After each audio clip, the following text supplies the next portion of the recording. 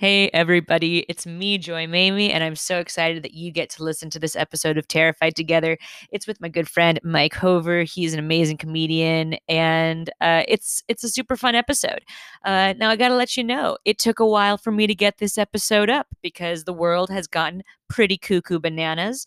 And this episode was recorded before the murder of George Floyd. So Mike and I talk about a lot of different stuff that's not being talked about a lot right now, which, quite frankly, I hope is refreshing. And it maybe not refreshing, but it gives you a sense of happier nostalgia for things that used to terrify us before we had this lens of the last few months. And of course, I'm posting this the day after the presidential debates, so we all know how stress inducing that was. So I hope this brings you a little bit of peace, a little bit of cheer, helps make you laugh, get some endorphins flowing. And I just wanted to also recommend that y'all try to leave the world a little bit better today. If you can, if you can find it within your means to donate to an organization that you care about, go for it. I'm going to let you know about a couple that I really care about. One is the Bail Project. The Bail Project provides assistance for bail for people who have been unjustly arrested. A lot of people who have been arrested at the protests, for people protesting, and for Black lives, because Black lives matter. I also want to let you know about the Lebanese Red Cross. Beirut is still suffering from the world's third worst explosion in history. I'm Lebanese, so this really is very scary. And I know people who have lost their home in Beirut. They were luckily okay, but there's so many people who have lost their homes, lost their families, lost their friends. Um, and it's just a really scary time to have to deal with all that during a global pandemic. So if you have it in your hearts, in your wallets, in your coin purses, whatever you got, uh, try for that. And if you can't, try to give your times. Maybe do some phone banking. Uh, do what you can to help people who are oppressed and marginalized in this world, because it's a tough time right now. And I just want you to be happy. And I just want you to also remember that, hey, we're in this together. Well, the world is so big and scary and dark. There's disease, climate change, and injustice and sharks. Oh, life is a nightmare and I'm terrified. And I have friends who are terrified. So in conjunction we can be totally terrified. Oh, we're terrified together. Hey, everybody, and welcome to Terrified Together. I am your host, Joy Mamie, and this is the podcast where I talk to my friends about all of the stuff that terrifies us, because when we're terrified together, it makes the world a little bit less scary. I'm very excited about my guest today. He's an old friend from Comedy Sports. Mike Hover is a comedian and improviser based out of Chicago, Illinois.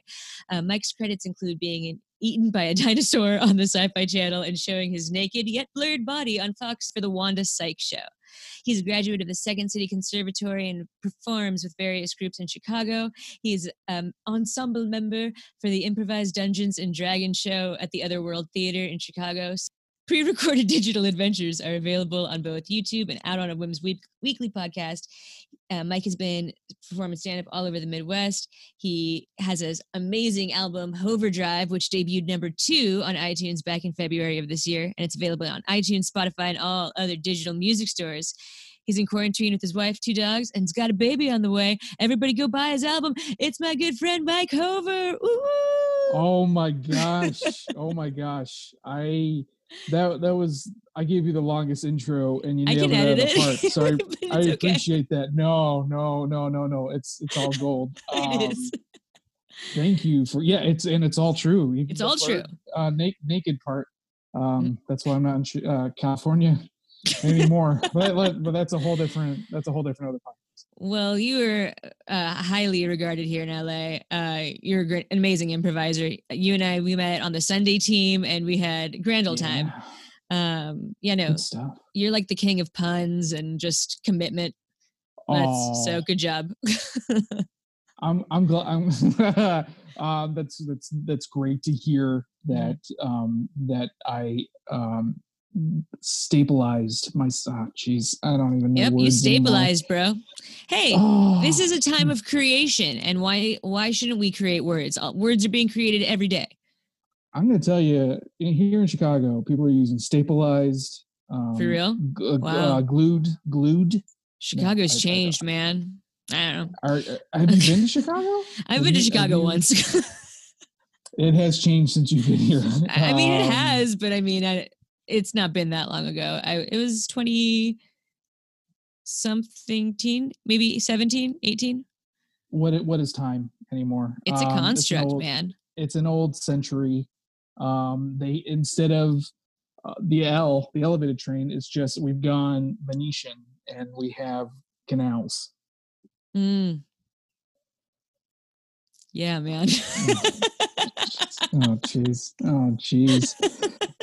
Oh my goodness. I'm so happy you're here. I'm glad. It's weird because I think the last time I talked to you, I tricked you into being on my podcast. I was on your podcast, and it was a fun podcast. Yeah, which is crazy. Yeah. The geek. Oops. Sorry. The Geek Show. What was it? Geektastic. It doesn't exist anymore, so you can call Geektastic it Podcast. That's what it was, and I wanted to get it right because it's a fun name. Forgive me. A bygone era. Oh no, I'm not going to put. I'm not. No points. No, I'm so sorry. I'm just so sorry. Everybody gets one and only one. Oh man, I burned it early. I burned it early in this podcast. All right. I should have given you my writer with all my rules. It's okay. Yeah. I mean, I need to start making rules for myself. This is my podcast after all, but it's also no holds barred. What would be your first rule? Just have fun with it. It's very good. That's very good. That's very HR. Hard and fast rule. Just, everybody's a team player. Hang in there, kitty. Good job. Yeah. Just pat on the back. I'm too positive to be a leader, I think. No. That's what we need. We need more positivity. I don't know. We haven't won yet. Well, it's a long con. Mm-hmm. Yeah, for sure. Yeah. You got to commit. You got to commit to the bit. Yes. Yeah, no matter what. I mean, like saving up Pepsi points. Mm-hmm. Oh, jeez. Remember the Coke, what is it called? It was like a promotion where you would type in the codes onto this, do you remember the Hobo.com? Hobo? It was like it was like a chat, like a chat room, but you had like a little character, and like you could have this character have you could like furniture, and you could like win prizes and stuff, and like it was one of those types of things. Okay. But Coca-Cola did like a similar thing. And you could buy like cool Coke products, like look at this cool Coke couch for your living room of your it's virtual. Yeah, and you had your own little character. You could buy clothes and customize. You never played those? You never did that? No, because then I'd have no real furniture, because I'd put all my time and energy on getting like a squirt lounger or terrible name for a soda. Yeah, that's a shame. I don't know why I went is. there. Of all of them, Cactus Cooler, but Cactus Cooler was the best. No, Cactus Cooler and Dr. Pepper are my top two, I'd say. You're not a Mr. Pibb? I mean, I don't see a difference between Dr. Pepper and Mr. Pibb. But you do? It's finite. It's finite. It's fair. It's Dr. Pepper has 28 ingredients. Mr. Pibb, like 26. There's something it's 2 ingredients away from a doctorate. I see. You know, that's the thing about Mr. Pibb. He just gave up on himself. And that's how I feel drinking Mr. Pibb.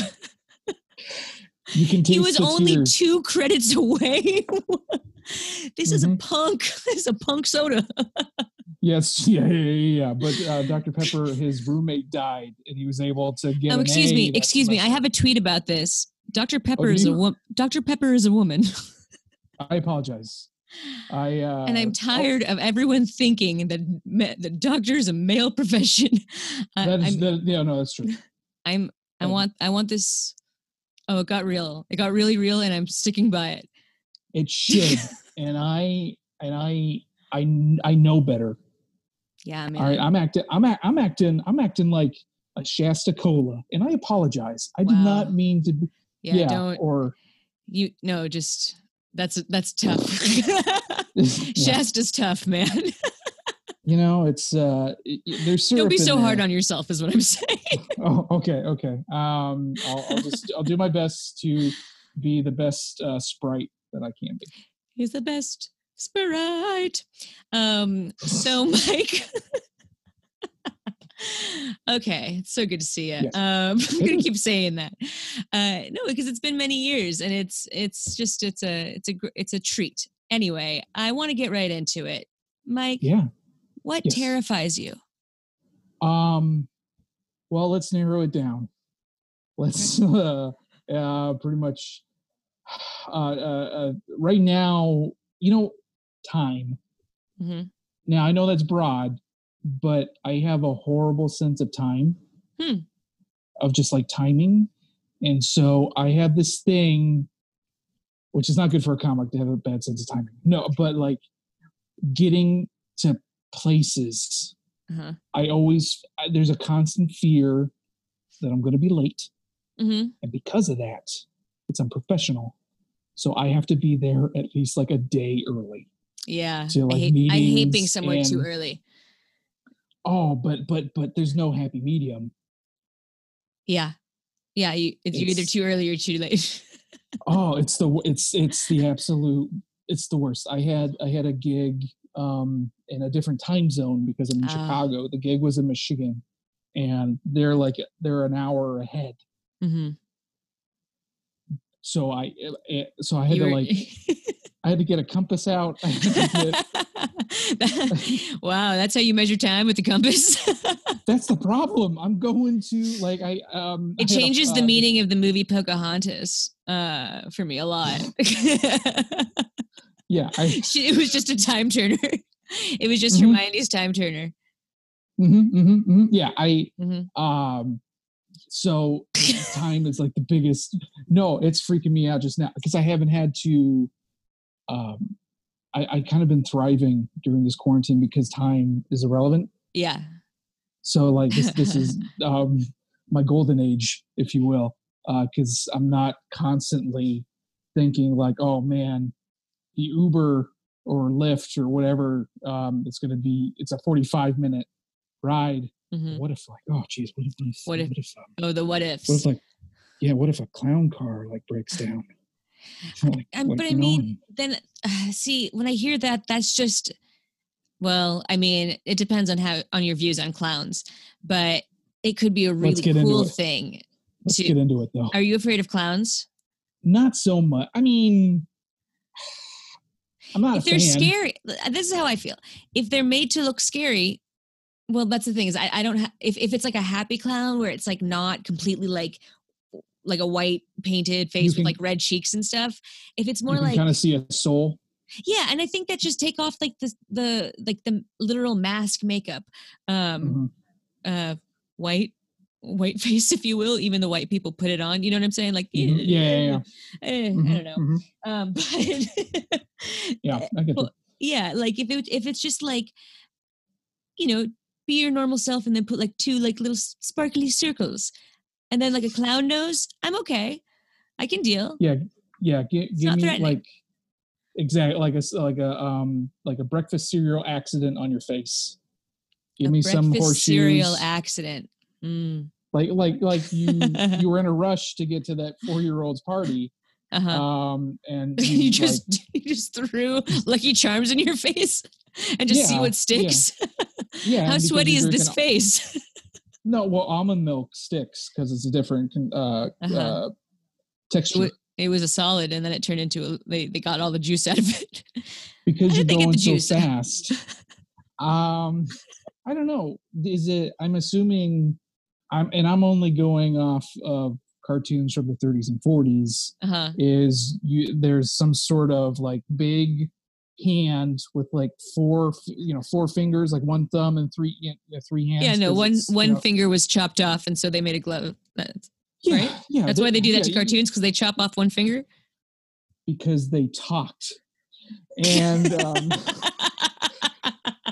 this is before unions, and it was not as loony. No, it wasn't loony. It was chaos. Yeah, it was. Chaos Tunes was a very different time. Oh gosh, sad melodies. We're tiny. We're chaotic. Oh yes, it's just sad and hurt. No, but there's probably microchips. Mm-hmm. Now, I mean, they're not using because of Hoffa and all that stuff. But like, I think we've gotten Jimmy Hoffa. The fact that we're going to cover a lot in this podcast. You're going to run through so many hashtags. Yeah. Oh my gosh. I can't wait for the hashtag usage. I got to make a list I better get some paper out right now. You better. You get your hashtag Rolodex out. One of these days I'm going to influence all of y'all. And we're going to just big old spinning wheel. Mm-hmm. But yeah. But clowns, not so much, but right, like just clowns. the constant. We're getting there. No, my reference to the clowns just being like there's going to be some sort of hurdle that's going to impede me, like to like have to go on a quest before I have to get to my destination. It's just a video game in me. Sounds like a fun video game. No, I mean, like if this were to be made into a video game, I think everyone would play it. Like, how can you, you know what I mean? Like, how many different hurdles does it take? Because that's what Mario is, isn't it? Yes, Mario was basically him trying to get almond milk from the store during a quarantine, and there's various and then there was the great turtle shortage of 1980 of 88. 88? Okay, I don't know. No, you're right, 85. No, well, we talk about NES because I think see, I think this is your special, this is where you thrive. I don't know, actually. Yeah, just pick that meme of Kira Sedgwick looking at numbers now. I think her. It was fantastic, talented, very talented. Do yourself a favor, if you haven't done this in your quarantine, go watch. Go check out Kira. I was trying to figure out the show that she was on. I don't know. I'm not sure. Years. Oh, was she on Rizzoli and Isles? Was that her? I don't think she was either of them. No. I think she was a different one. She was the closer. I knew it was one of those.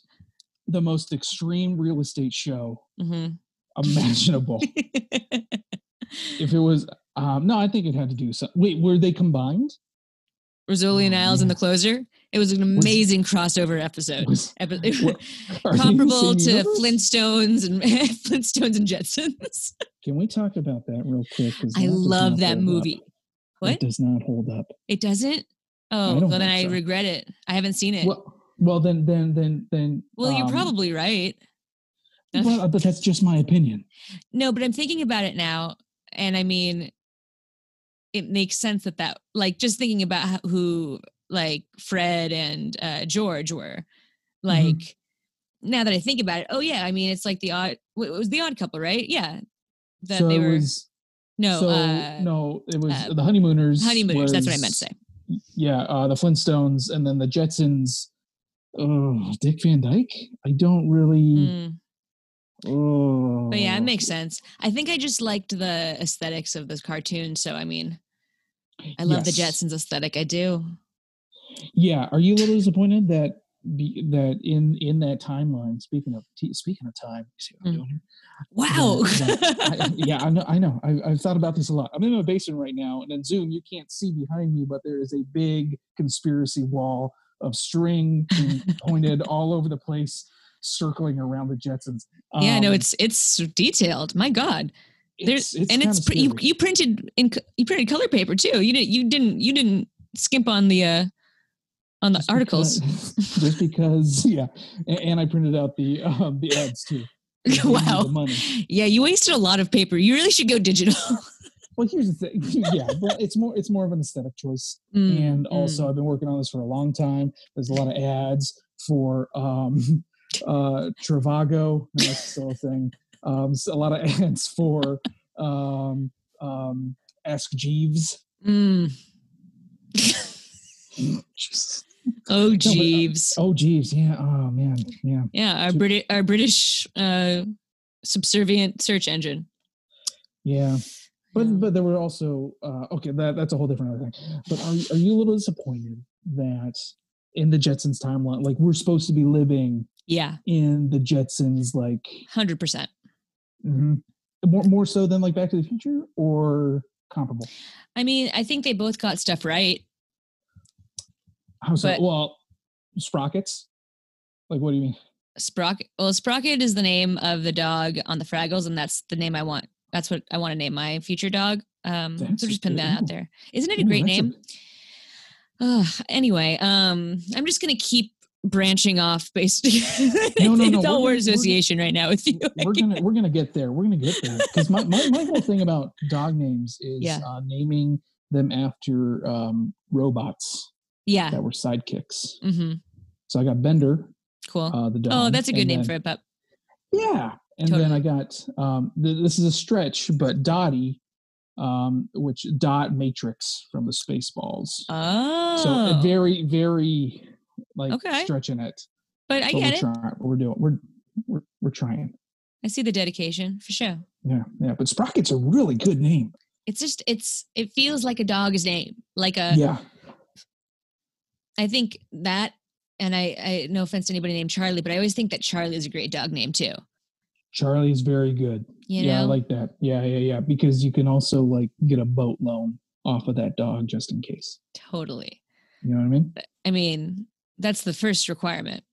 To loan boats. Bender has three credit cards. Wow. Yikes. I mean, that's not good. No, I mean, it's on him. You froze for a second, and you froze like this. And no, I thought you really were holding it for a while. I was like, oh man, I hope it's okay. Oh no, I'm always holding for it. Hey, there's the timing. I think you have really good timing. That's what I meant to say before we got distracted. You say you have a fear of timing, but that's what I find very interesting. I mean, just as a comedian, you have fantastic timing. And so I'm trying to think. Thank you. I think it's because I can control this time. Yeah. Because it's a dance. It's a give and a take. Where once I leave my realm, yes, no holds bar. No holds bar. Yeah. I feel that I'm in the same realm with you. I've actually been thinking a lot about how people experience time differently. How 5 minutes can mean two very different things to two different people. Right. Time is a kooky thing, man. Also, in terms of how much you remember it. Yes. Yeah, and it's something. I mean, we made it up, but it's also just like. It's our own. It's our own enemy that we made up. Like why? Like I should just brush all this off and live free, timeless. This sounds like a the movie poster tagline. I thought it was for Live Free, Die Hard, but then you said live free, timeless, and I'm like, that's also a show. I'm just covering all my bases. No, I hear you. Because I want to work. Let's talk about time travel. We were on that for like half a second, but which time? I mean, I know which time travel is the most correct one, and I'm sure you do too. Oh, do you? But now I want to know. Now I don't know now. What would you say it is? Are we talking about conveyance, like mode of transportation?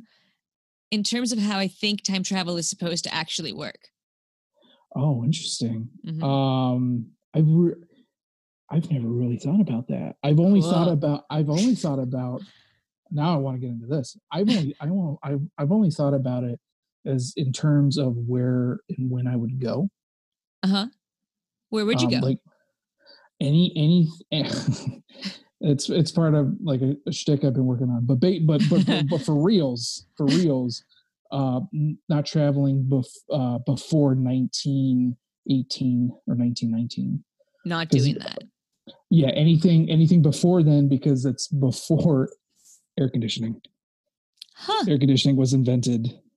That's smart. Around that time, and I just feel like. Do you think the planet though would have felt as hot as it does now? Yeah, I mean, you look at all those paintings of everybody nude, and like that's it. I mean, everything was like warm and sticky. And I mean, I think sorry, humidity. No, it was a lot of community, and also just terrible practices, just disgusting, bad. Right. No one told them not to practices. And I mean, hey, they paved the way for young people everywhere. But no, it was a gross time. I don't think I would at all want to be anywhere past. I don't know. I'm not really sure I want to go to the past as much as I want to go to the future. Future would have amazing air conditioning. Yeah. Yeah. And also, I would skip the decade of the 70s because just looking at pictures, it just looks like it smelled gross. Oh, for sure. It smelled very oniony. I imagine a lot of onions. That's how like all movies like in New York in the 70s look to me. It's just like steam and onions. Saturday Night Fever definitely had. I hate Saturday Night Fever. It's a garlic fever. Yeah, it's the worst. That like I never saw it as a young person, so I have no nostalgia for that. I saw that as an adult, just totally floored, being like, hold on, Travolta is the worst. Like his character is it's just, he's an awful guy. And it's very upsetting. It's just an upsetting film. Yeah. And it's a generational film too. That's the worst part. Oh, it totally defined a lot of it. Like that's what's crazy is like, in terms of how, not only how men should act, but how women should act. And like, that's such a frustrating thing to think about. Because I mean, it's still despicable back then, but not as, it was kind of also seen as like strength. Yeah. Strength and Musk. And then that just leads into just, Jersey Shore and all that machismo crap. Jersey Shore. I have tried to like find the funny in it, but that show upsets me. As it should. It should. I get angry. I'm like, you guys are mean people. Why do you get this much credit for being mean people? But that's just me. I don't know. No. It's a majority. I want to say most of the lower 48. Yeah. Minus Jersey, because I'm assuming they're proud. Hey, I mean, put them on it made everybody know where it was, literally. That's Jersey. The Garden State. That one? I've never heard of this. Garden State was like a beautiful movie when I watched it, and then I wish they did a Garden State episode of the Jersey Shore. Like they would do a very stylized Zach Braff directed episode. Yeah, finding themselves. Yeah. Hey, Zach Braff, I'll sell you this idea. Copyright Joy, maybe. And Mike Hover, fine. No. Just give me a slice. That's all I ask. That's all I need. Just a slice. What's the best? I mean, I know. Time travel. I know other people are listening, but like if we like just like, hey, if you're listening, like let's keep it like between just us. Yeah. Because I feel like if this is the way to go, I don't want this to turn into be like the Greyhound bus of time travel. You know what I mean? So, like commercialized. Yeah. I see. I was like, what does that mean? The Greyhound bus of time travel. If this is, I thought that's the way they travel through time. A really like steady bus. Yeah, like next stop, the 1928. And this thing literally can't go 88 miles per hour. Yeah, it's dangerous. The bathroom hasn't worked since since the Renaissance, so easy now. But yeah, let's okay. Yeah. Secrets. It's Bill and Ted. Bill and Ted's Excellent Adventure is the actual way time travel would work. I love Bill and Ted. That's a film I grew up with, and it's actually got the way the original. And here's, to be fair, I haven't read the original time traveler story, like the one that, I don't know, not Victorian. What was I trying to say? Like Jules Verne era. What's that time? You mean H.G. Wells? Yeah, H.G. Wells. Yeah, thank you. Yeah. So the whole thing with Bill and Ted, and you've seen it, right? Of course. Of course. The whole thought process is that everything in time is fixed, but you can still go back, so things will change later. So everything that you do has to happen. So if you tell yourself, like, I'm going to hide these keys behind this sign, and you do it, it'll happen. So it's just like this, it's fixed, but the awareness was like brilliant and trippy. And the whole thing with the time H.G. Wells story is that, his wife dies, and so he builds the time machine so he can go back and stop the death of his wife. But his wife has to die in order for him to build a time machine. So that's the only way that, for at least the way we experience time, it can work. So I'm a big fan of Bill and Ted. I think it's very fun. And yeah, I'm all yeah, you're preaching to the choir. I absolutely believe that's why it's best to, I think, still in the rule of air conditioning has to be invented, but making sure that you're visiting places that aren't like, I don't want to be, all of a sudden, I was going to say Gandalf. That's not a real character. Like Merlin or something like that. Like, because I know so much, and then I become a myth or something like that. Like you visit a place like the Branson, Missouri, in like 19 whatever. Like get a slice of what that time was, not to see exact historical moments. Crucial so that events. like you don't get that. I think there was a I think it's a Twilight Zone episode where he goes back in time and he's John Wilkes Booth. Yeah. Is that Twilight Zone? I don't know. It's one of those. Well, wasn't that? I think that was Timeline. Yeah, I haven't seen a lot of episodes, but I think I saw that one. I think it's no. They just did an episode about Lincoln. I don't know if he turns into him. I don't know. Sorry, continue what you were saying. but no. But going along with like there are fixed keeping the mindset that there are fixed moments in time. You should treat time travel as like a cheap vacation of just getting a slice of what that moment was in time, like a timeshare.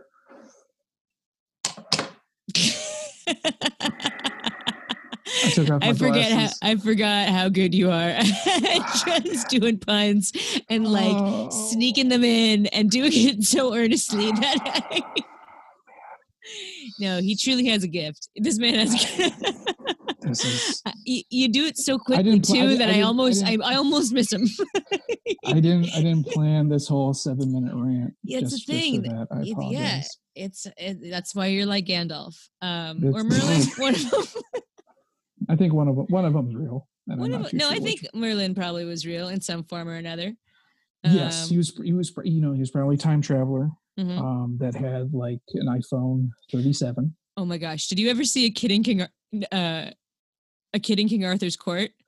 It was a Disney movie. Oh my gosh! Did you ever see that film? Yeah, that was the kid that was in American Pie? Wait, was it the kid? No, wait. I thought that was the kid from Rookie of the Year. Is that the same? Yeah, same kid. Yeah. Wait, that kid. He was in American Is Pie. in American Pie? Both of them, or all of them, whatever they. I know there's a lot of them. The three that it started them all. He was the one with Tara. Tara Reid. Oh, is that her? The serious. Is her name? The serious couple. Yeah, because you had the goofy, and then you had the nerds, then you had the jocks. Yeah, and then you had like apple pie and there's apple soda and like normal real 2000 shit. Yes. Yeah. Another the aughts. The early aughts. The early aughts. Can we? Yeah, I guess aughts. Another generational film that set the. It was the Saturday Night Fever of the aughts, if you think about it. Yeah. Yeah, it was. Yeah. Ew. Okay. Well. I'm sorry, everybody. Well, now you ruined cinema. Thanks. Yeah. That's everyone's favorite movie. Another reason why I'm not in LA anymore. Oh, because you had the controversial opinions. Well, that and I almost ran over Miley Cyrus with a car back in 2008. For real? I did. That's not the reason why I left. But that's pretty amazing. Let's dive in. What? Yeah. I'm terrified of the Miley Cyrus retribution. I forgot what this podcast was about for a bit. Sorry. I totally took over your podcast, and I apologize. You and I we've built this together. Don't take all the credit. I just want a slice of this credit. Have we gone back in time? Yeah, go ahead. Oh, let's go back in time. Let's go to 2008. My Chevy Aveo had air conditioning. I was driving my car. I was a PA on the KTLA studio lot. Wow. Name drop. Yeah. And, they were filming. This was Hannah Montana days. Wow. Yeah, it was. Wow, that's weird to think about. So 12 years ago, was it Hannah Montana? Yeah. I think so. Yeah. 08 or 09. And I was driving. I was getting a producer, Sammy, as with a film degree you do. And I was oh, that hurt. A lot of people just resonated with that moment. Anyone who majored in anything creative and then came out to LA. We have that's real. It's real. It's the closest feeling we all had to being a Jedi, of like Alderaan exploding and just a million voices cried out. No. But I was late delivering this executive lunch. Oh my. So I got on the lot, and it's like a maze, so I was like zipping around, and I turned the corner, and Miley Cyrus and her crew was jetting out, and I just like swerved and barely missed her. But you saw her? I did, and she gave me a look like, leave town. Like, I'm Miley Cyrus, motherfucker. Yeah, like, don't mess with Hannah Montana. I'm a fucking wrecking ball, and I haven't even dropped that hit yet. Yeah, I know. I'm pretty sure I'm the catalyst for that song. Well, good for you. That was another iconic song. I shaped a generation. Yes, you did. With almost murder, with almost manslaughter. Yeah. I don't know if you heard, but I don't always want to bring this up, but I've mentioned before that I a year and a half ago, or I guess it's two Christmases ago, a couple days before Christmas, a man jumped on my car and tried to kill himself. Right. And yeah, had he died, it would have been involuntary manslaughter. And thank God he didn't. It was a bad day, but that shit's like, that's crazy to think about. That in an unavoidable situation too. Like it was very sad. A fixed point in time. Whoa! Shit. Yeah. You're good at improv. No. You brought it right back around. Oh gosh! But yeah, no, it's great, and just the shift of things going after that. Mm-hmm. Yeah. Yeah, man. Yeah. No, I mean, time is a kooky thing. And I can only believe, because I mean, I have to, it's a choice belief system, of that I'm learning something from all of this, all of these crazy things. It has to be. It's the only way but so trying to use that for the greater good. Anyway. Yeah. But yeah, that's a scary feeling. That's a super scary freaking feeling to, yeah, that responsibility. It's a life and gut check. Yeah. Yeah. Gut check. Gotcha. That's the only. Is that a sports reference? I don't. Oh, I don't know. I just thought it was an accurate way to title that feeling.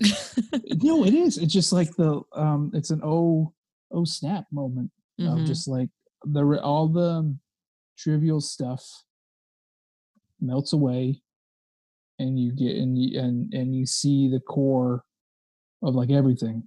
Yeah. And there's little moments here and there, but when something like that happens, yeah, it puts you in it makes you realize how quick life can, wake you up in a lot of, and again, to choose to see those as signs. They might not be, but if you decide, like, in this moment, okay, now it's time to like sharpen my awareness right now, or not even just about me, but like, just when I say awareness of just how precious life is in that moment, and how precious your circumstances are in that moment, and yeah, just not taking anything for granted. Yeah. And definitely, and for me, for like, because joking aside with just like side swiping, but yeah, no, I freaked the hell out.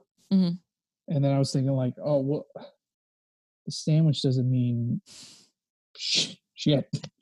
Yeah, exactly. So exactly. The sandwich doesn't mean shit, and you are more valuable than that sandwich. So yeah, that actually, I think if I'm correct, I think I only did maybe one more show after that, and I didn't like I kind of got out of that arena.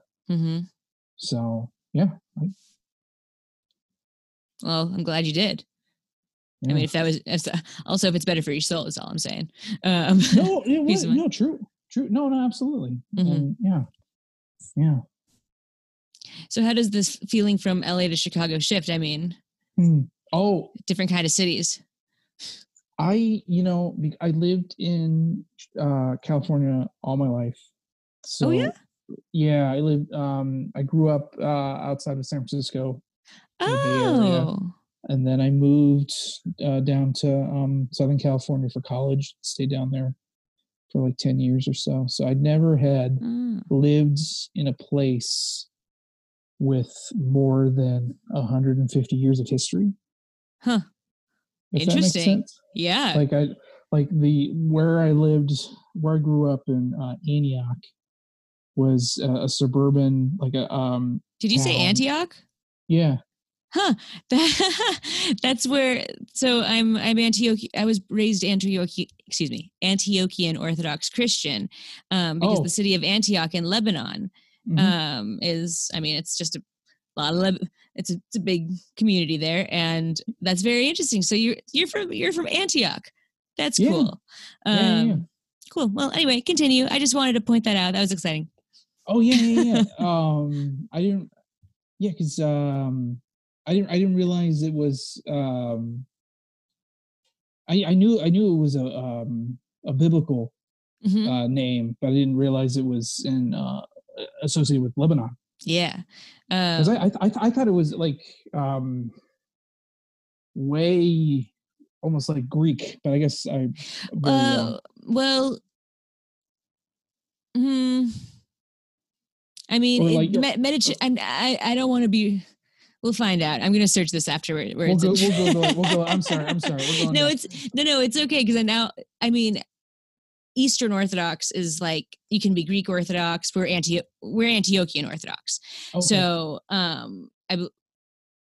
So if I'm not incorrect, which you never know, I could be. I didn't really check this before. I think Antioch is a city in Lebanon, so that's our version of. It's the same services. But it's the languages that are different. So I wonder.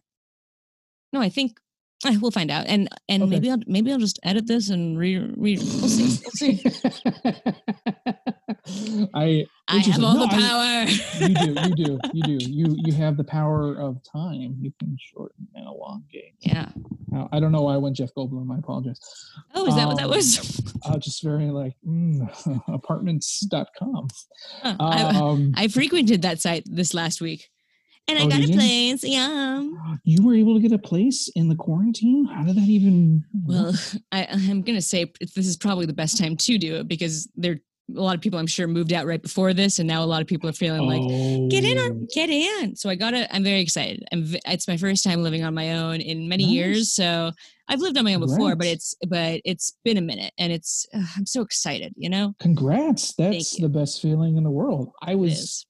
I only know someone else who was moving during this time, and they were having a tough time. So I'm glad that was, an easy transition, or in the middle of it. Yeah, I mean it was something that was stressful turned good in terms of didn't want to, but actually this is going to be a better situation all around. Yeah. So again, I don't believe in silver linings. But I do believe that things are putting into place. And you know what? I'm going to trust it for right now. So, nice. Yeah, I'm excited, though. It's a cool place. Awesome. That's great to hear. Yeah. Rolling those dice. Mm-hmm. I don't remember what we were. I don't either. But you were from Antioch. Is how we got on that? Oh, I'm sorry. No. We were talking about time again. Oh, yeah. We were talking about the difference between Antioch and Chicago, because Antioch, it was a bedroom community. It was a commuting community where people would work in San Francisco or Oakland, and their families would be in Antioch. So every place, every school that I went to was more than a year old. Everything was brand new. I saw basically half the town develop as I grew up. I see.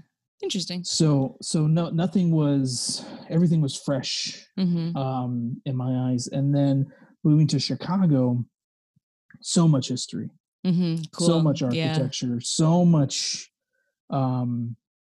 nuances and things like our apartment for the first 5 years was 100 years old. This building was, I remember moving like a stove or something like that because I dropped something, and then there was like a old picture of from like the 1920s. It was just like, it was like really creepy, but like oh, that's fun.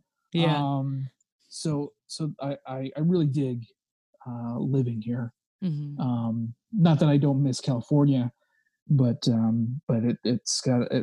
it's there's an energy to it over there for sure that is very different from LA. I went a few years ago because I got family over there, and I always wanted to go because just because of the improv scene is, obviously it's legendary, and right. I got to see a bunch of shows while I was here, so that was really exciting. And it was a quick trip. It was like I should have booked it longer. It was one of those kind of, I'm just gonna do it. Yeah, exactly. Yeah. So, but yeah, it was really fun, and it is, the most beautiful buildings. And it's weird to be in a city where you feel that I felt very closed in, but I thought it was cool. Because all the buildings and skyscrapers are so closely knit, and taking like the subway, you're like, going right next to a building corner, and you're like, are we gonna hit that? Yeah, it feels like a back lot, Universal, totally, a ride, or I know all about that. I'm a tour guide. Yeah, right. Yeah, nice. Mm-hmm. Do you know Adam Fanchier? Oh yeah. Oh yeah, I know. I forgot that you guys know each other. I think I saw a picture on some on Facebook. But yeah, he's great. He's got a great mustache. Mustache. Oh man, that mustache! It has its own blimp. It's fantastic. It is. It's what they model the every barbershop's logo after. Yes. His mustache. Quartet's pilgrimage to his mustache. It's true. It is legend.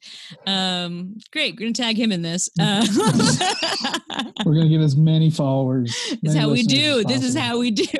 I had the opportunity to be a tour guide, a Segway tour guide in Chicago. Cool. And I got to learn a lot of history while zooming on a very futuristic mode of transportation. How are those? Because you don't have to. What I find fascinating about them is it's very what am I trying to say? Intuitive. Of just like I find that very How does it feel to have the wind in your hair? It's exhilarating and freeing. I've never like a newborn. A newborn that's flying. It's just a newborn eaglet. Oh, just going. Yeah, you thought I was talking about a human child. No, I've never felt like a human child. It's very going on your own. It's very cool, because it's just it's just balance and movement, and it's very almost ethereal, because you're part of this machine. But then that majesty disintegrates when you're trying to save a 13-year-old from going into the lake because they're just like gunning it. Yeah. Oof. Or doing the tourism part of it. It is always scary, the responsibility and not responsibility you have as a tour guide. But like that is something that needs to be, I mean, it's a sense of control that you're supposed to have, like that you need to have over a group. But, and I don't mean, I hate the word control, but a sense of authority, like the babysitter, they're fun, but they're in charge. But then still there's going to be children who don't behave. And how many kids have you lost to the, do you do the tram? To the shark? Yeah. How many Jaws incidences have you encountered? I've never lost one yet. Good. Granted, there was a man who jumped off of my tram once to go pee in the bushes because I was getting someone to come get him because he needed to pee, and he wouldn't be patient, and he jumped off the tram. Oh, no, were they filming Desperate Housewives? Like no. Okay, it wasn't. I know that show's been off the air long before I was a tour guide. That's the only thing I remember because do they? That's the only thing you remember on the world famous Universal Studios. Yeah. I'm not going to say anything. I think that's hilarious. And I'm not sure how much I can talk about Universal Studios, but I apologize. I do apologize. No, not at all. I think they're great. I love working there. I just think it's hilarious that you're remembering specifically. I'll those beautiful homes. You can actually see them. I love Terry Thatcher and everything that she's in. She's fabulous. Was she in? She was the star. She was the lead. She was? Okay. Terry Hatcher. Because I was about to say Terry Garr, and I know that's not. That's wrong. That's incorrect. Yeah. You should feel weird about that. Anyway. Because that was not shot. No, it was. Okay. Anyway. So clowns.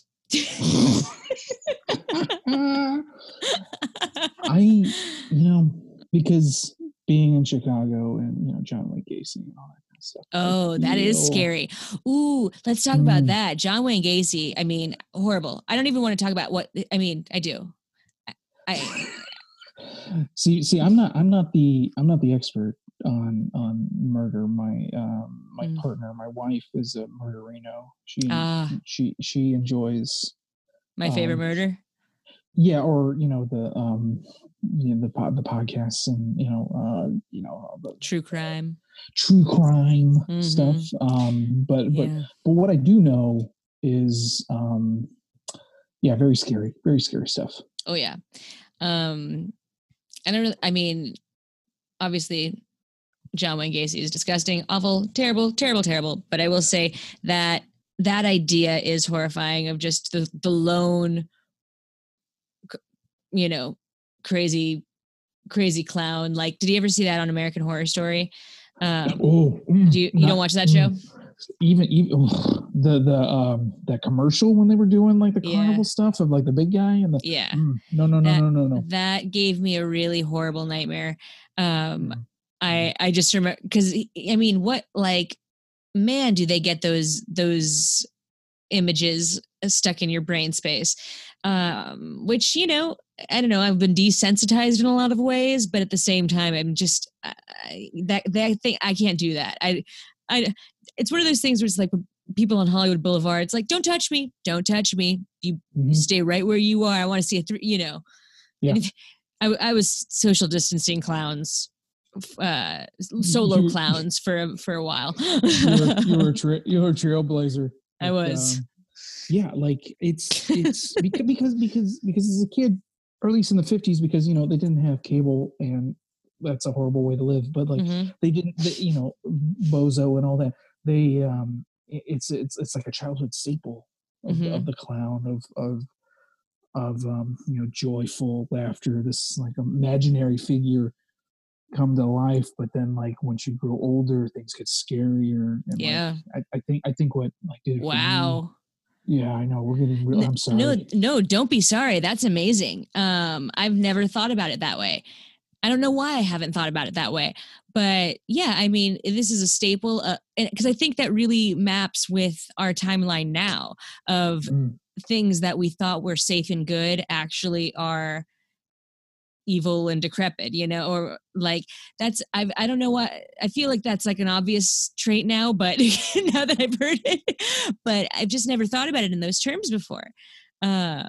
And it makes me think like what from my childhood will be turned in future, horror movies or something like will, I don't know, like what am I trying to think? Like SpongeBob or Powerpuff Girls. I mean, they've already made Powerpuff Girls, but it's not scary. Tamagotchis. It's gonna be.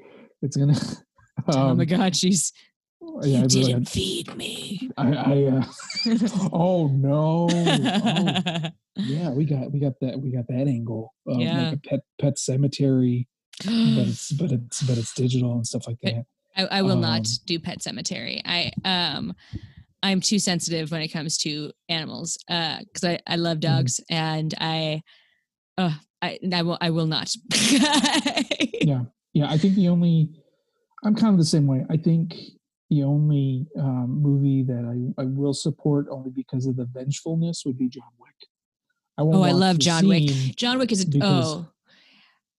I don't like shoot 'em ups. I don't find there's a lot of movies where it's just like constant gun, but John Wick is the only one I will watch because they do it correctly. They like what was that one movie where it was like it's foreign film? It was it was just what am I trying to say? Just action and fighting, and they were going up a building, and it's was it like kung fu or like what kind of action? It was like like martial arts, but also like guns and shooting. But they were going up a building, and I wish I knew the name of it. It was like SWAT, I think, but not SWAT. Okay. It was something along those lines. I should know the name, but I don't like movies that don't have a plot. John Wick has just a touch of a plot, and that makes me 100% for it. No, I agree with that. Yeah. Otherwise, I'm just like, I get it. I get the special. How many different ways can we kill a person? Great, but it's the same feeling I have for Dwayne Johnson. Like I'm so glad he's getting work, but how does The Rock defeat an earthquake? How does The Rock defeat the San Andreas Fault? Or it's fair. I didn't see it, but I do love him. I love him. I agree. I am always rooting for him. I will not see his work. No, I'll see his voiceover work for sure. Moana? Yes. Are you kidding me? Fantastic. Oh, I loved Moana. But no one's seen Rampage. You're right. I haven't seen it. I think what we should do to make sure that he's getting work, because I mean, he needs our help. I think what we do. I will have him get paid. But you can pay him to cradle me in his arms. Let's get a GoFundMe set up. Yeah, exactly. That's all I want. The call has been made. It's up to you to make sure that The Rock cradles Joy. It's going to happen. I've put it out. I'm currently manifesting, is what this is called. I am putting it out into the universe. Whoever hears this and has connections, just saying.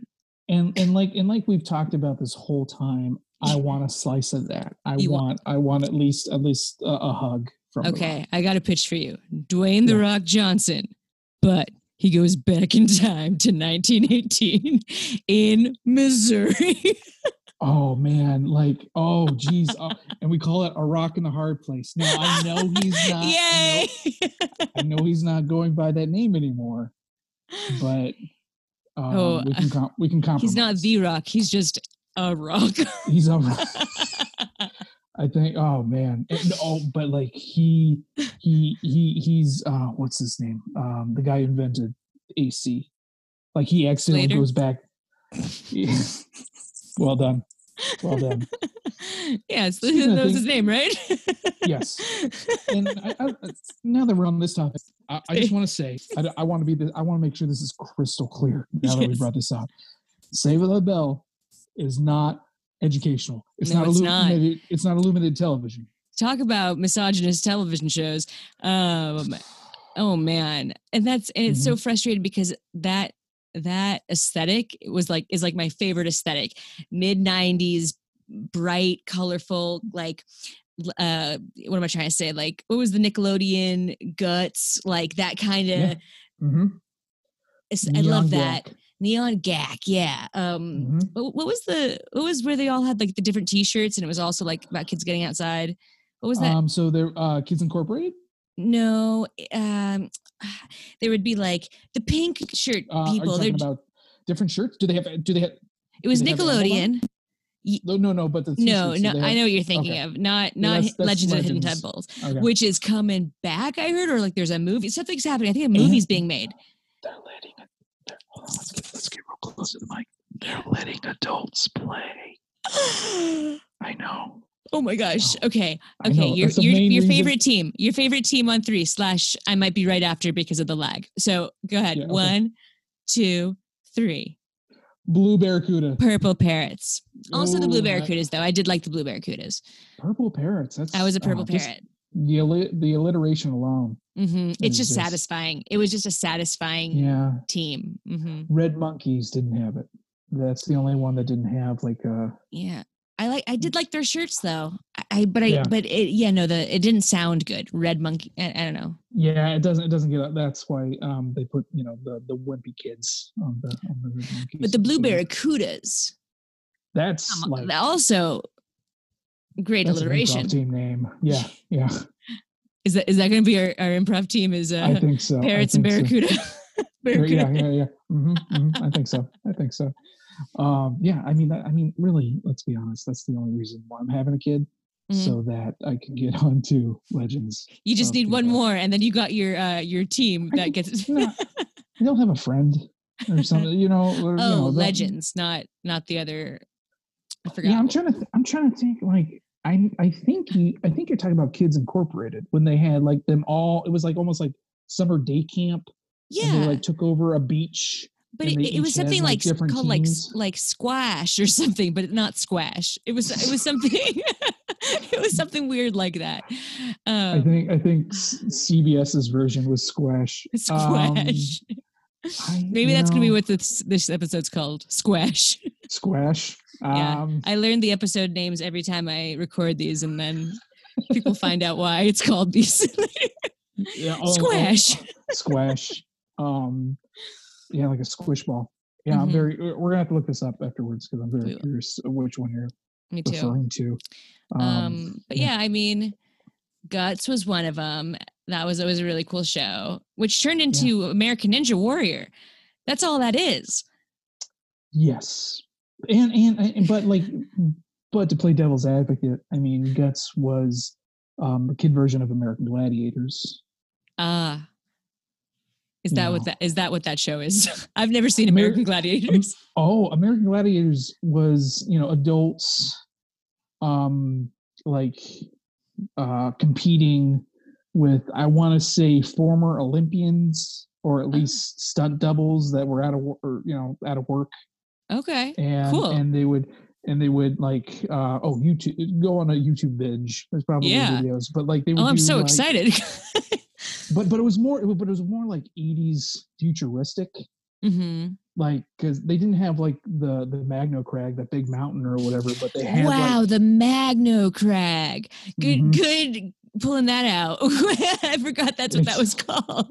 It's all up in the noggin. Oh yeah. But they had a fortress kind of a thing where they would shoot. It was very barbaric. They would shoot aerosol Nerf guns at you. You had to shoot a target. And then it was more of an obstacle course / army training Space Force video. What was the other Nickelodeon show where they did that, but it had the giant mouth and then the giant pizza and the giant nose, and then you had to get the flag out of the nose? It was gross. That was host Mark Summers. Yes, Mark. Double Dare. That's Double Dare. Double Dare. Yeah. Oh God, I almost forgot Double Dare. He had How Double Dare You. Truly. He had 5 shows on that network, and all of them were gross. And he ended up didn't he? I think he created the Food Network, or he has a stake in it. I think you're right. I think I knew about that because I love the Food Network. I love the Food Network. That's one thing I'm fearful of. I've only started. Terrified, if you will, is kind of cooking a little bit because because of a few of my food allergies, I don't know what good taste is. Oh, wait. As far as explain that. or what I think my palate is different from others, especially my wife. So as far as cooking a meal, I don't know if what I enjoy is edible for others. See. You know what I mean? Yeah. I couldn't do those cooking shows. Or anything like that. You couldn't go on. Well, because it's dangerous for sure. Yeah. So wait, what allergies do you have, if you don't mind me asking? Sure. So nuts. Okay. Is a big one. Not so much it has to be ingested. It's not airborne, thank goodness, because that's terrifying in itself. But nuts, and then there's a few melons. That's too bad. Well, I only like watermelon. I don't like honeydew or cantaloupe, so it's not that sad. But you can't have watermelon? No. I mean, I could. I think it's I have varying degrees of stuff. Okay. As far as if I eat something, I might get an itch in my mouth. Not so much a full on closing of my throat or something like that. But I mean, for the longest time, I thought it was weird when I tasted carrots because I would, as a kid, I didn't know that I was allergic to it, and I didn't know how to tell people. Yeah. I thought that's just the way it was. Totally. I had that same realization when I got glasses. I got glasses really late in life, I was a junior in high school, and I really don't have that bad of vision. I'm nearsighted, but I didn't know I was nearsighted until I took my my permit test, and it's only when I had covered my eye, all of a sudden it was getting blurry, and I didn't understand what was happening because I just never did that. I never covered one eye and tried did that ever, And they were like, yeah, you need glasses. And I'm like, no, I don't need glasses. I have 20/20 vision. I've always had 20/20 vision. It's one of my favorite things about myself. Don't take this away from me. No, you can't do this to me. And also, please give me my permit. It was a very intense DMV visit. It really was. It was one of those things where just my whole world was shifted. And then I got glasses and I couldn't stop looking at trees because I saw the leaves for the first time. And it's not that I didn't see the leaves.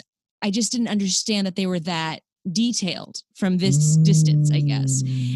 And so that's kind of like where my eyes falter. So if it's like a far enough away sign, I can typically read the sign, but it just I gotta work a little harder. And that's an amazing experience to have pretty late, not late in your life, but like, well, yeah, I'd understood things for so long in such a specific way. And that is a weird feeling too, to suddenly never rely on it, or I should say a scary feeling, seeing as how we're here, because it just makes you wonder, what else are we not seeing that we think that we're seeing?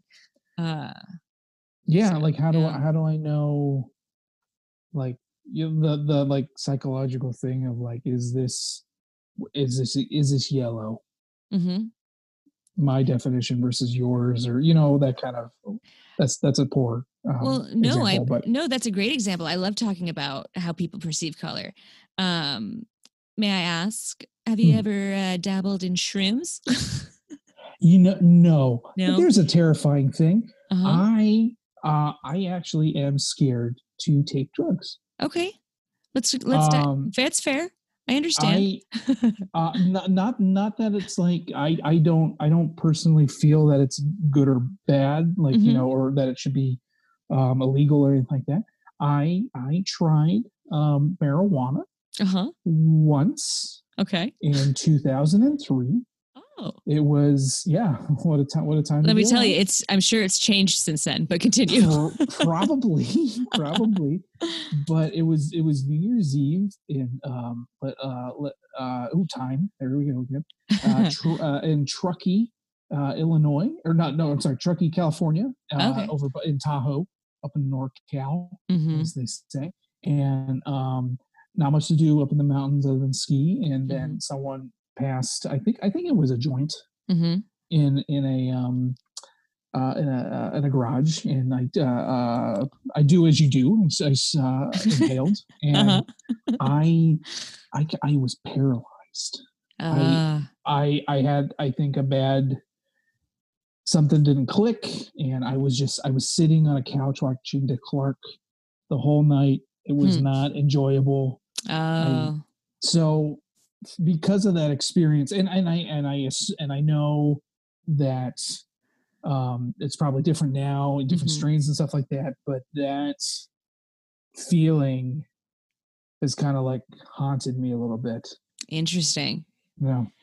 No, I understand. That's, I think a lot of people have, not everyone has an exact, I've heard similar experiences where it's, things become very singular and very I mean, I don't know if you felt it in a specific part of your body, but like some people say they get a headache. So, I had a positive experience with weed, so I'm a big proponent, but I understand why it's not for everybody. and if it works for you, go for it. Like, I'm not gonna I'm not a cop. Like, I'm not gonna, because you have to tell me. Mike, you have to tell me if you're a cop. I did in the beginning. I did it, and I'm doing it now, and I will fill out that form that you emailed me. But but no, I know. I do understand, like, the brain chemical balance is different for everybody. Yeah. But I'm glad that it worked for you. And now you were going to talk about shrooms. The devil's lettuce is just like devil's lettuce. I'm so happy you said that. I used that in a sketch of my old timey. What do I call? He's my old timey henchman. His name is Horace, and he goes to a word shop. And he calls it the devil's lettuce. And I just, I don't know, boss. I don't know if I should be smoking this marijuana. That's a great voice. I love it. Nobody and not enough people are using Devil's Lettuce, so hopefully that catches on. I hope it does. I hope the trend. I hope it's like the '90s. I hope it just comes back. Time travel. It's all interconnected. But no, yeah. but like marijuana is just like minor leagues. Shrooms, we're talking. Yes, shrooms is definitely more intense. But I'm a big fan of them. Again, not for everybody. They're not for everybody, but I do think they are. They teach lessons. At least I think they do, and I think I've always come out of it with better perspective on so many things. But we were talking about the way we perceive color, and this is one of my favorite things to talk about because if, like, say, everybody experiences colors differently. And it's weird because it's how we agree on what colors look like. So if I were to jump into your brain and suddenly see the world through Mike's eyes, say I see like an apple, your red might be different from the way I've always perceived red, right? But you and I would still agree that that's the color red because, like, how do you describe the color red? And you do it based on stuff. But like, when people are colorblind, that's when they don't agree on the color that we're seeing, right? But I find that very interesting because when you do shrooms or if you do a mind altering, I would say hallucinogenic, it accesses different parts of your brain so you can see more colors. So all the colors that we see, we're not seeing all of them. Like a different part of the spectrum. Yeah, like there's just more to it. So like when you see like an RGB, like when you see like a screen of some kind, you're gonna see the RGB of it all, right? The red, the green, and the blue, like separately, because those colors make up whatever shade of white or black you're seeing. Essentially, does that make sense? I hope it does. But yeah, that's one of my favorite things about life is being able to know that exists, and like it gives me a lot of trust in other stuff. It's like, cool. There's a whole different. I find solace knowing that I don't know anything. I find that very calming and accepting that. Yeah. So it's very interesting. Yeah, but that's do because I'm very curious, and if you don't want to discuss it, we can do whatever. How do you, when taking like a hallucinogenic, do you what's like the atmosphere like? How do you set yourself? Are you in the desert at Burning Man? Are you doing it in a controlled environment? What is your go-to? So it is very fun at a festival. I appreciate what festivals are because it's a place where it's like, hey, we know people need to party. Let's do it in this space. We're going to have huge places for you guys to get water. We're going to have medics in case, God forbid, something happens. We want you to enjoy it. We want you to be safe in this place. And of course, things do happen where it can be dangerous.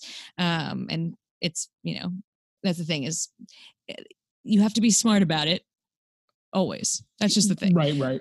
Yeah, with anything, sure. With anything. But I will say I do appreciate it there because you get to meet a lot of different people and then you get to learn even more stuff because you just get to learn all these different kinds of perspective and they shape you.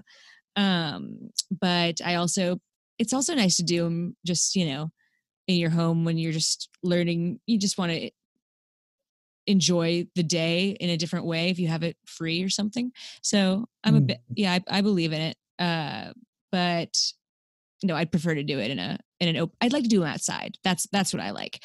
Because the sky is great. Okay. Enhances the world around you more. Yeah. Than being in like an apartment or something. I find them more meaningful that way for sure. But I've still learned something every time I've done it. Interesting. Yeah. And it just like mainly learning about how you learn about people and you learn about why people do certain things. Because I think what's fun about it is like you learn an outside perspective. It's like you're watching yourself. You're watching a scene kind of. You're experiencing something that's it's like the ultimate VR, you know? Interesting. So yeah, I had this experience where this person, it was 4th of July, and this person, he was not partaking, but he was with our group, and he did not like me. Thank you for making that face. For everyone who's listening, Mike made a what kind of face? Like, how could someone not like me? I so appreciate that. Yeah. What was the Grinch doing at this gathering? He really is that type of person, in a Grinch way of just, it was one of those things where I couldn't figure it out. Everything I was doing was annoying him. Absolutely everything. And I kept trying to be nicer, and I kept trying to accommodate, but everything I said was just pissing this guy off. And I'm like, hey, his prerogative, but it didn't make me feel very good, because I was genuinely trying to be nice. But at a certain point, it was later in the day, I hadn't eaten all day because they curb your I'm trying to say your tummy, your appetite. And so I see like a hot dog stand, and I'm like, and I say, oh, hey, you guys, I'm just gonna, and he spins around and he goes, what do you want? What do you need? And I'm like, I'm just going to go over to get a hot dog. I'll be right back. And he goes, oh, fine. What do you need? Do you need money? And I'm like, I don't need anything. I'm just telling you so you guys know where I am. I'm just trying to be considerate so you guys don't think I got lost in a crowd or something. But it was just like intense aggression. And I just was like, and like when you feel an emotion that you don't like, you feel it, like you experience it to the nth degree. And it can be very debilitating just living like in this heavy kind of experience. But then what happened was, I was waiting in line. I get up to the front of the line, and the woman there, she's like, I'm so sorry you had to wait for so long. Thank you. What can I get for you? And I was like, oh, no, it's no problem. I'm just going to get a hot dog. She was like, okay, absolutely. And she goes, so sorry. It's been a crazy day. We got here late and we almost lost our spot because there's this traffic. And then this last person, I felt so bad because we got somebody's order wrong, and it's just been a little crazy here. And I was like, oh, no problem at all. And she gives me the hot dog, and she gives me my change, and it was only like $2. And I was like, oh no, you keep that. That's for you. And she goes, thank you so much. And at that moment, and it was like, I had just felt so hated the moment before. Like it was one of those, I'm not saying this to like brag or anything, but it was one of those feelings where I was like, I felt so awful about myself, and this person feels like so good right now. And it felt nice to be in that place. And then I realized, wait a minute, why has this guy been so mean to me all day? What have I done wrong? Because I don't think I'm a bad person. And I realized, the thing I didn't get to tell you about this dude is that he's a model, and he's gorgeous gentleman, but super conceited and super thinks. And then I realized even more so that day that how silly I was being, and how I was bringing attention to him that he didn't like all day long. Like I was being very silly. I was being very open and talkative, but every time I said anything to this guy, he got mad. So it was really confusing me if I should say anything at all. And I realized that what was happening was he was being seen I was calling attention to myself, which then called attention to him because he was in this group. I hope that makes more sense now. I kind of jumped that story. No. But yeah, it was one of those things where that perspective shift just hit me like a ton of bricks. Like, oh, it's not me. It's not about me. This was about him. Yeah. I was kind of the catalyst that was making him, I guess, anxious or whatever. And I shouldn't doubt myself in this moment because I'm not a bad person. And I think there's so much in my life that has been led by guilt or thinking that I'm doing something wrong constantly. When in fact, I don't have to worry about that anymore because, at least as much, because usually if people are going to act this way, it's not about me. So I can rest easy. So anyway, that's what I love about that. And I know that was a big tangential, but that's amazing because you don't hear about that effect. for hallucinogenics or for mushrooms in particular. Like I had no idea. I just figured it was some like 1960s Schoolhouse Rock video, you know. I wish they had an episode about shrooms, because that should. Now I want to watch that show on shrooms. You should. I should. Your conjunctions are gonna be conjunction. That's a fun word. It's a fun word. But hearing that side of it is very intriguing, and it's great to hear. That's what I think. I was lucky enough to, when the first time I ever did them, I was put into, it wasn't, I wouldn't call it a ceremony, but it was like there was 5 of us, and we had all kind of sat in a circle and talked about it and reminded ourselves to be grateful for it. And that's changed my perspective on you know, all things shrooms, because they're a tool more than just a fun thing to party with and be crazy with. Cool. Thank you. That's yeah. Especially because the whole connotation of drugs and entertainment, you just hear about, you know, the overdose of celebrity icons and comedy icons and stuff like that. And especially like comics in the 80s, working with the older ones, hearing war stories of drugs, of using the partying, but not using it as a tool. Which thank you for sharing that, because honestly I haven't really, I'm a square, but I haven't really put that into perspective. Well, I'm glad to hear that. And I mean, I would, again, I'm not trying to push them on anybody, but I do hope it is seen as I'm glad it is seen as a different perspective on, again, because it's just, what am I trying to say? Sorry, I had a thought and then it went away. Sometimes that happens. But what I want to say is that I do think that they can be helpful at least once, just to see what it does for you. But again, it has to be, everyone needs to do these in a safe place. And I would always remind people to, you know, if you have a roommate, be like, yo, I want to let you know this is where I'm going to be today. And you know, we are in the best time of our of existence to be able to do it. I mean, if you do it, don't ever drive. Don't be stupid. There's no reason to. We have an entire world in our pockets where we can just literally say, hey, I need a driver if I need to go anywhere, which you don't need to, because you can get everything delivered to you. True. Just, again, be safe, be in a space where you are responsible. It seems like it's a communal experience, a communal drug.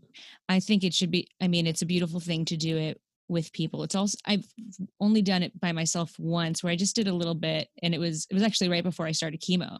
And I had this big moment with my hair, because it was right before I had found out, and my hair was kind of falling out from stress. So I was it happened while I was tripping, and I just started holding my hair and being like, hey man, I'm going to miss you, but I just want you to know I love you. And it was super dumb, and I felt so stupid doing it, but I was by myself, so it didn't matter. Which is another great lesson, just to allow yourself to be dumb and silly and give gratitude to something that, you know, you take for granted. Yeah. But it's okay. I like my bald head, and it's coming in. I see it. It's a little darker than it's been. Nice. Yeah. Anyway, that was a lot of explanation about that, but I'm the one that digged in, because it's it's not necessarily part of my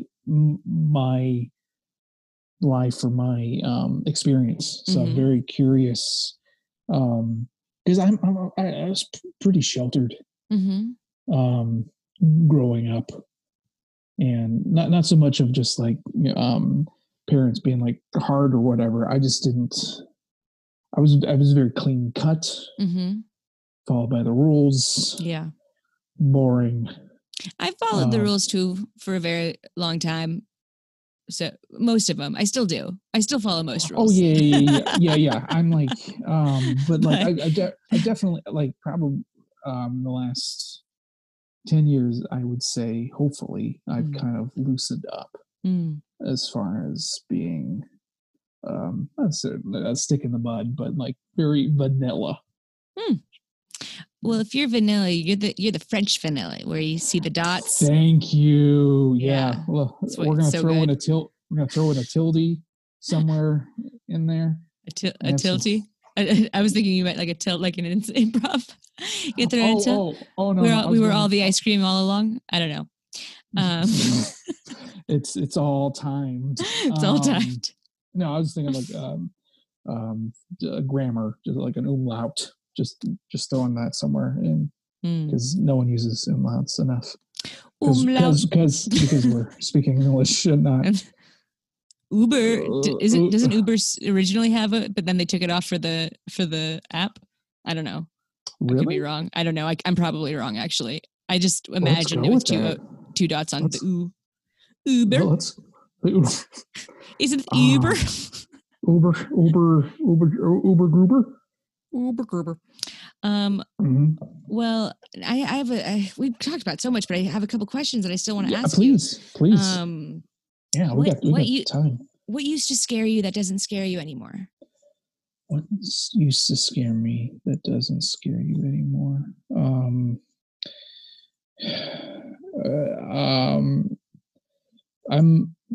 I'm very well. I'm still shy, but I consider myself an introvert. But yeah, I know. How I would never think that. because not to say that this isn't me, but this is performing me. This is fun. Sure. One-on-one, but like in a crowd situation, I'm very buttoned up because I don't know what to say. And I've gotten better at that through stand-up and various other things. But yeah, being cliche, but like being in front of a crowd, very, very scary. Totally. Concept. That is a very scary concept, and the fact that you do it so often and so well, like that is commendable to hear. And it's something that I've talked about before about following your fear. I think you do that and you find great success with it. It's grabbing it by the horns or whatever. But yeah, as a kid, very, very shy. I would I use comedy as a tool to connect with people, especially growing up, because kids are so cruel, just so vicious. Everybody wanted to grow up very fast in middle school or junior high, and I still wanted to be a kid, so there was a very big flux of everybody just exponentially like surpassing me, and I just wanted to have fun and play, and no one wanted to play, you know what I mean? So yeah, everyone wants to be cool instead of play. exactly. And so so losing the, like, I guess the ability to be on the same like wavelength conversationally with crowds, like that always scared me, as far as like how do I connect with A, B, and C when I don't know what they like. They might not like what I like, and so then it becomes self-deprecating and starting to like figure out like, oh well, I don't really want to not be myself, but also I want to try to fit in. It's like a survival technique, right? Yeah. No, I feel you. I was bullied a ton as a kid, and I feel that same feeling of like being afraid to say what you like because other people might not like it. and not I don't mean in terms of like mean things to say, but just like actual interests, like people who love sports. That sounds fun. It sounds fun to love sports. Good for you if you do, but I was not one of those people. Ditto. Yeah, I like Broadway and comedy and cartoons, and Yeah, no one wants to talk about Star Trek: Next Generation. That's before PE. Yeah, exactly. Or during PE. Or during PE. Yeah. It's but true. Yeah, it's and comedy. I assume might have been your journey as well of breaking the ice through jokes and being, oh, that person's funny. I'll be friends with them, and then you using comedy as like an icebreaker to get them to know you.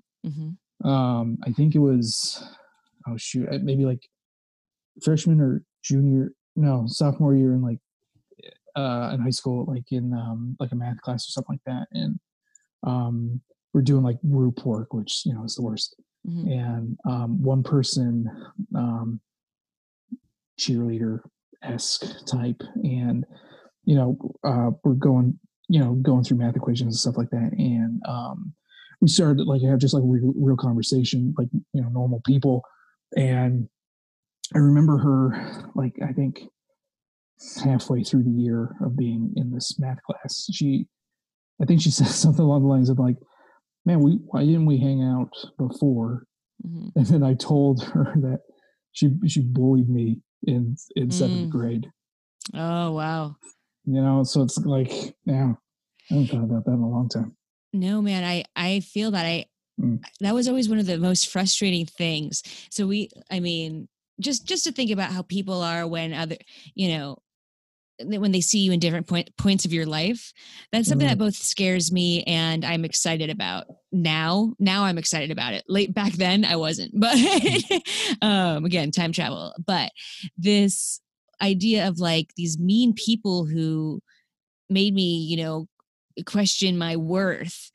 And then, in a different time or different, around different people, or say it was after school, we both had to stay after for whatever, and you have those meaningful conversations, and it's just like, we could be friends if you weren't mean. Right now you're not being mean, and it's awesome, but I don't trust you later. Like I've had that because I've learned to not trust later, or I even should say had learned, because I think I'm in a different place now socially than I ever was before. I mean, of course I am. We all are. But the confidence of knowing that my worth is valuable, and I can treat myself as such, and then it's like kind of monkey see, monkey do. You show them what you expect. Yeah, and I think you do that very well now. So I'm glad to hear that that's an old fear. I mean, how did you specifically not have that fear anymore, or not, or do you still? Did I get confused? No. I still get stage fright and I still get scared. But it's manageable. And like using that fear, that butterflies in your stomach. But what it did for me, when it started to turn around, is when I think I took like a class, either it was an acting class or a writing class in college or something like that. And the idea, specifically stand-up, of just being alone, because I'd done improv beforehand, and that's team. It's you're not working as together. You're not as vulnerable, which is terrifying in its own. And so I think I did that once in college, and I was like scary, but it's like, okay, I put my foot in. I got the itch, so I wanted to do it more, and then I just kept doing it. But that was 12 years ago. Wow. So it's been a while. It's been a long journey. Yeah. But but it's not an overnight thing. And some of it, some people, with like some experiences, you will be like the star, and then another experience will be like, oh man, that was hard work, like hard improv work, and they will come and go. But another thing that I've learned is that pendulum between those two ends of the spectrum, there can be more control over it. I think sometimes it feels like you just are being like, hope this improv is good, hope I'm doing it right. But it's about trusting that everything you do is right. And it's, I think with all fear, fear is just a lack of trust. And that's why improv is so delightful and scary for everybody, because you are building trust and you are building that muscle inside of yourself. And yeah, doing stand-up, I find stand-up so much scarier than improv. Because you're by yourself, you are you're your only defense. And when I started doing stand-up, I did it as a duo too. So I didn't even like fully. Wow. I did a duo with Adam, actually, who we mentioned earlier. Yeah. That's how we know each other. Did that for like 6 years. So I didn't really. I like really put my foot just inching into the pool of stand-up doing solo for quite a while, because it's just that 1,000 hour or 10,000 hour kind of mentality of just not giving up. Sounds cliche. Well, it's not cliche. It's hard work, and it's putting in the time and learning how to polish your act. And your act is so funny. No, it is. You're not allowed to poo-poo it. You're going to take this compliment. I will take it. I will take the slice of compliment. Take the slice. But no, you truly, like, again, such a wordsmith, so silly. You're also, what's funny to me is because I find you to be a very likable performer.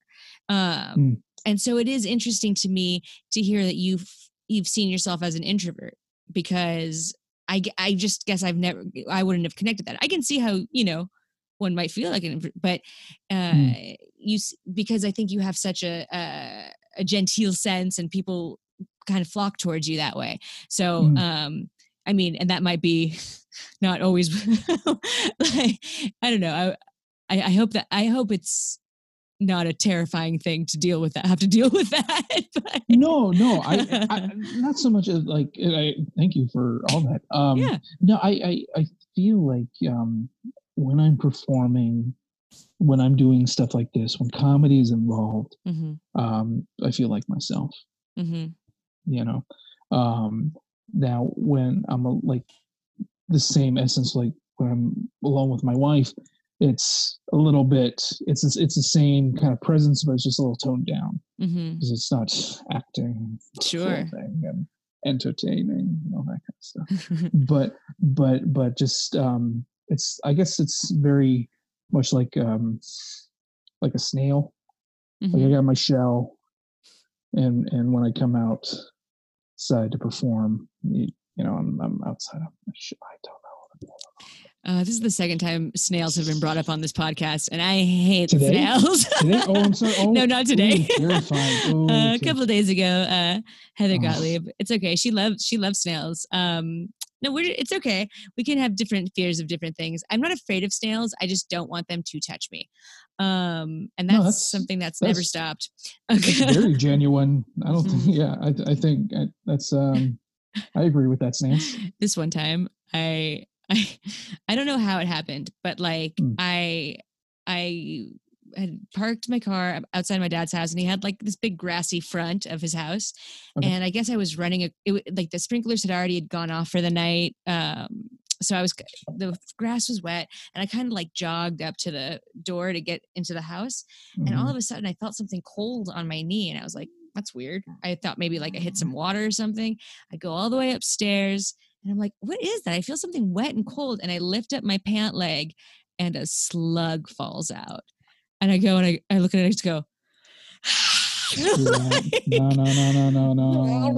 It was just the worst. And my dad runs in being like, what's wrong?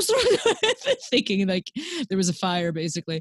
But no, just a unwelcome, I don't know how it happened. It must have just kicked up because they always come out after it's rained or it's wet, I guess they're looking for moisture, but that's their Mardi Gras. I guess so. Party. I mean, I'm sure it was more scary for the slug than it was for me, but at the same time, you don't know that slug could have been like a killer. A murderer. That slug was straight up murder. You don't want to fuck with that slug. You were 2 minutes away from no, you did the right thing. Thank you so much. I appreciate that. I apologize for bringing up slugs. I could have used any other crustacean. You really could have, and I'm very upset with you. I failed. Frankly, you should know better. I really should. I'm putting you back in your shell.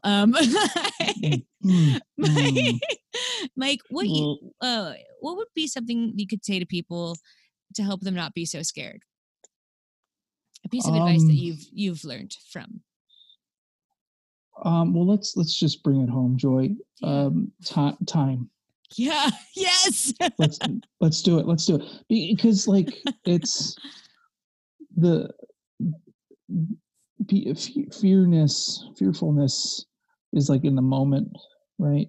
And through just trial and error or just experience that elongation of time, you learn either how to hopefully deal with the situation or find ways to overcome or seek help, So though it seems scary at the present, at now, most likely in the future, hopefully it'll be better or less, or hopefully not worse. Yeah. So, time. We experience it differently, and we'll experience it experience it differently later. Yeah. Kind of. Yeah. Yeah. That sentence almost worked until I'm done. No, I liked it. It was very Hallmark. I dig it. Oh God. I remember Hallmark, the commercials with the cards, and they would flip back to make sure it was a Hallmark card. Cause that's how they showed that it was quality. This is a quality greeting card. Status. They had the crown. Honestly, Hallmark's douchey for a lot of reasons, but please hire me. I might be joining out in Chicago in the Windy City soon. That was another enemy made was the Hallmark. They have a whole channel now. So they do. Yeah. They have a lot of Christmas movies about successful women deciding to choose love over their careers. The Hallmark channel is a positive Lifetime. Yeah, it's a positive Lifetime. That's always about Christmas. It's Lifetime at Christmas time. It's the ultimate positivity. Yeah, it is. Mike, this has been such a wonderful conversation. I've had a blast. I've had a blast too. I think you're great. Everybody needs to go listen to your album, Hoverdrive. It's so funny. Just great fun. I still laugh about speaking of the sports thing, of just, there's not going to be a lot of sports in this. It's one of my favorite lines. Thank you. I like to, right at the top, you see the menu, you just this is what's happening. Oh yeah. It's great. But yeah, also how do people follow you or see you? Yeah. I'm on the social medias at actually it's Hoverdrive, the album name. That's it's my last name with Drive, which was a comedy sports creation, which is fun. That's cool. I didn't know that. Yeah, Evan. Yeah, and then MikeHover.com once we get up and running with the shows and stuff. So hopefully I'll be back and all that stuff. And really quickly, he does great things with Legos. He takes Legos and picks great pictures of them. Have you watched Lego? What do you call it? Lego Masters? The Masters? Yeah, I have not. Everybody's. I know. I was. Well, because with me, Lego is very therapeutic for me as far as because I like the pictures, like to build and stuff like that. So the idea of like a competition show, I was like, I feel you. I don't know. But then someone was telling me like it was very Great British Bake Off. Yeah, it has like that angle. I will say Great British Bake Off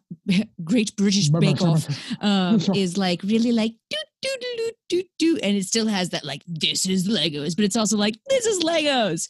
So it's got a very fun element, and I do like that. I just love to see the intense artistic ideas that come out.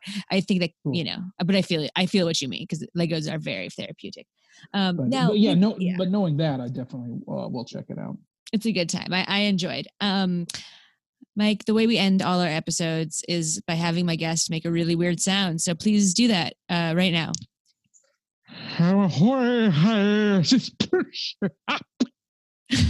Incredible. Good job. Hey, thanks for listening. I'm Joy Mamie, your host, and if you like this episode, please subscribe and tell your friends.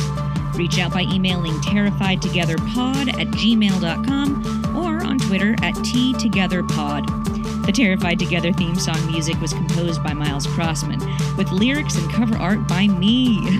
Feel free to check out my website, joymamie.com, and please stay safe during these trying times. We're in this together.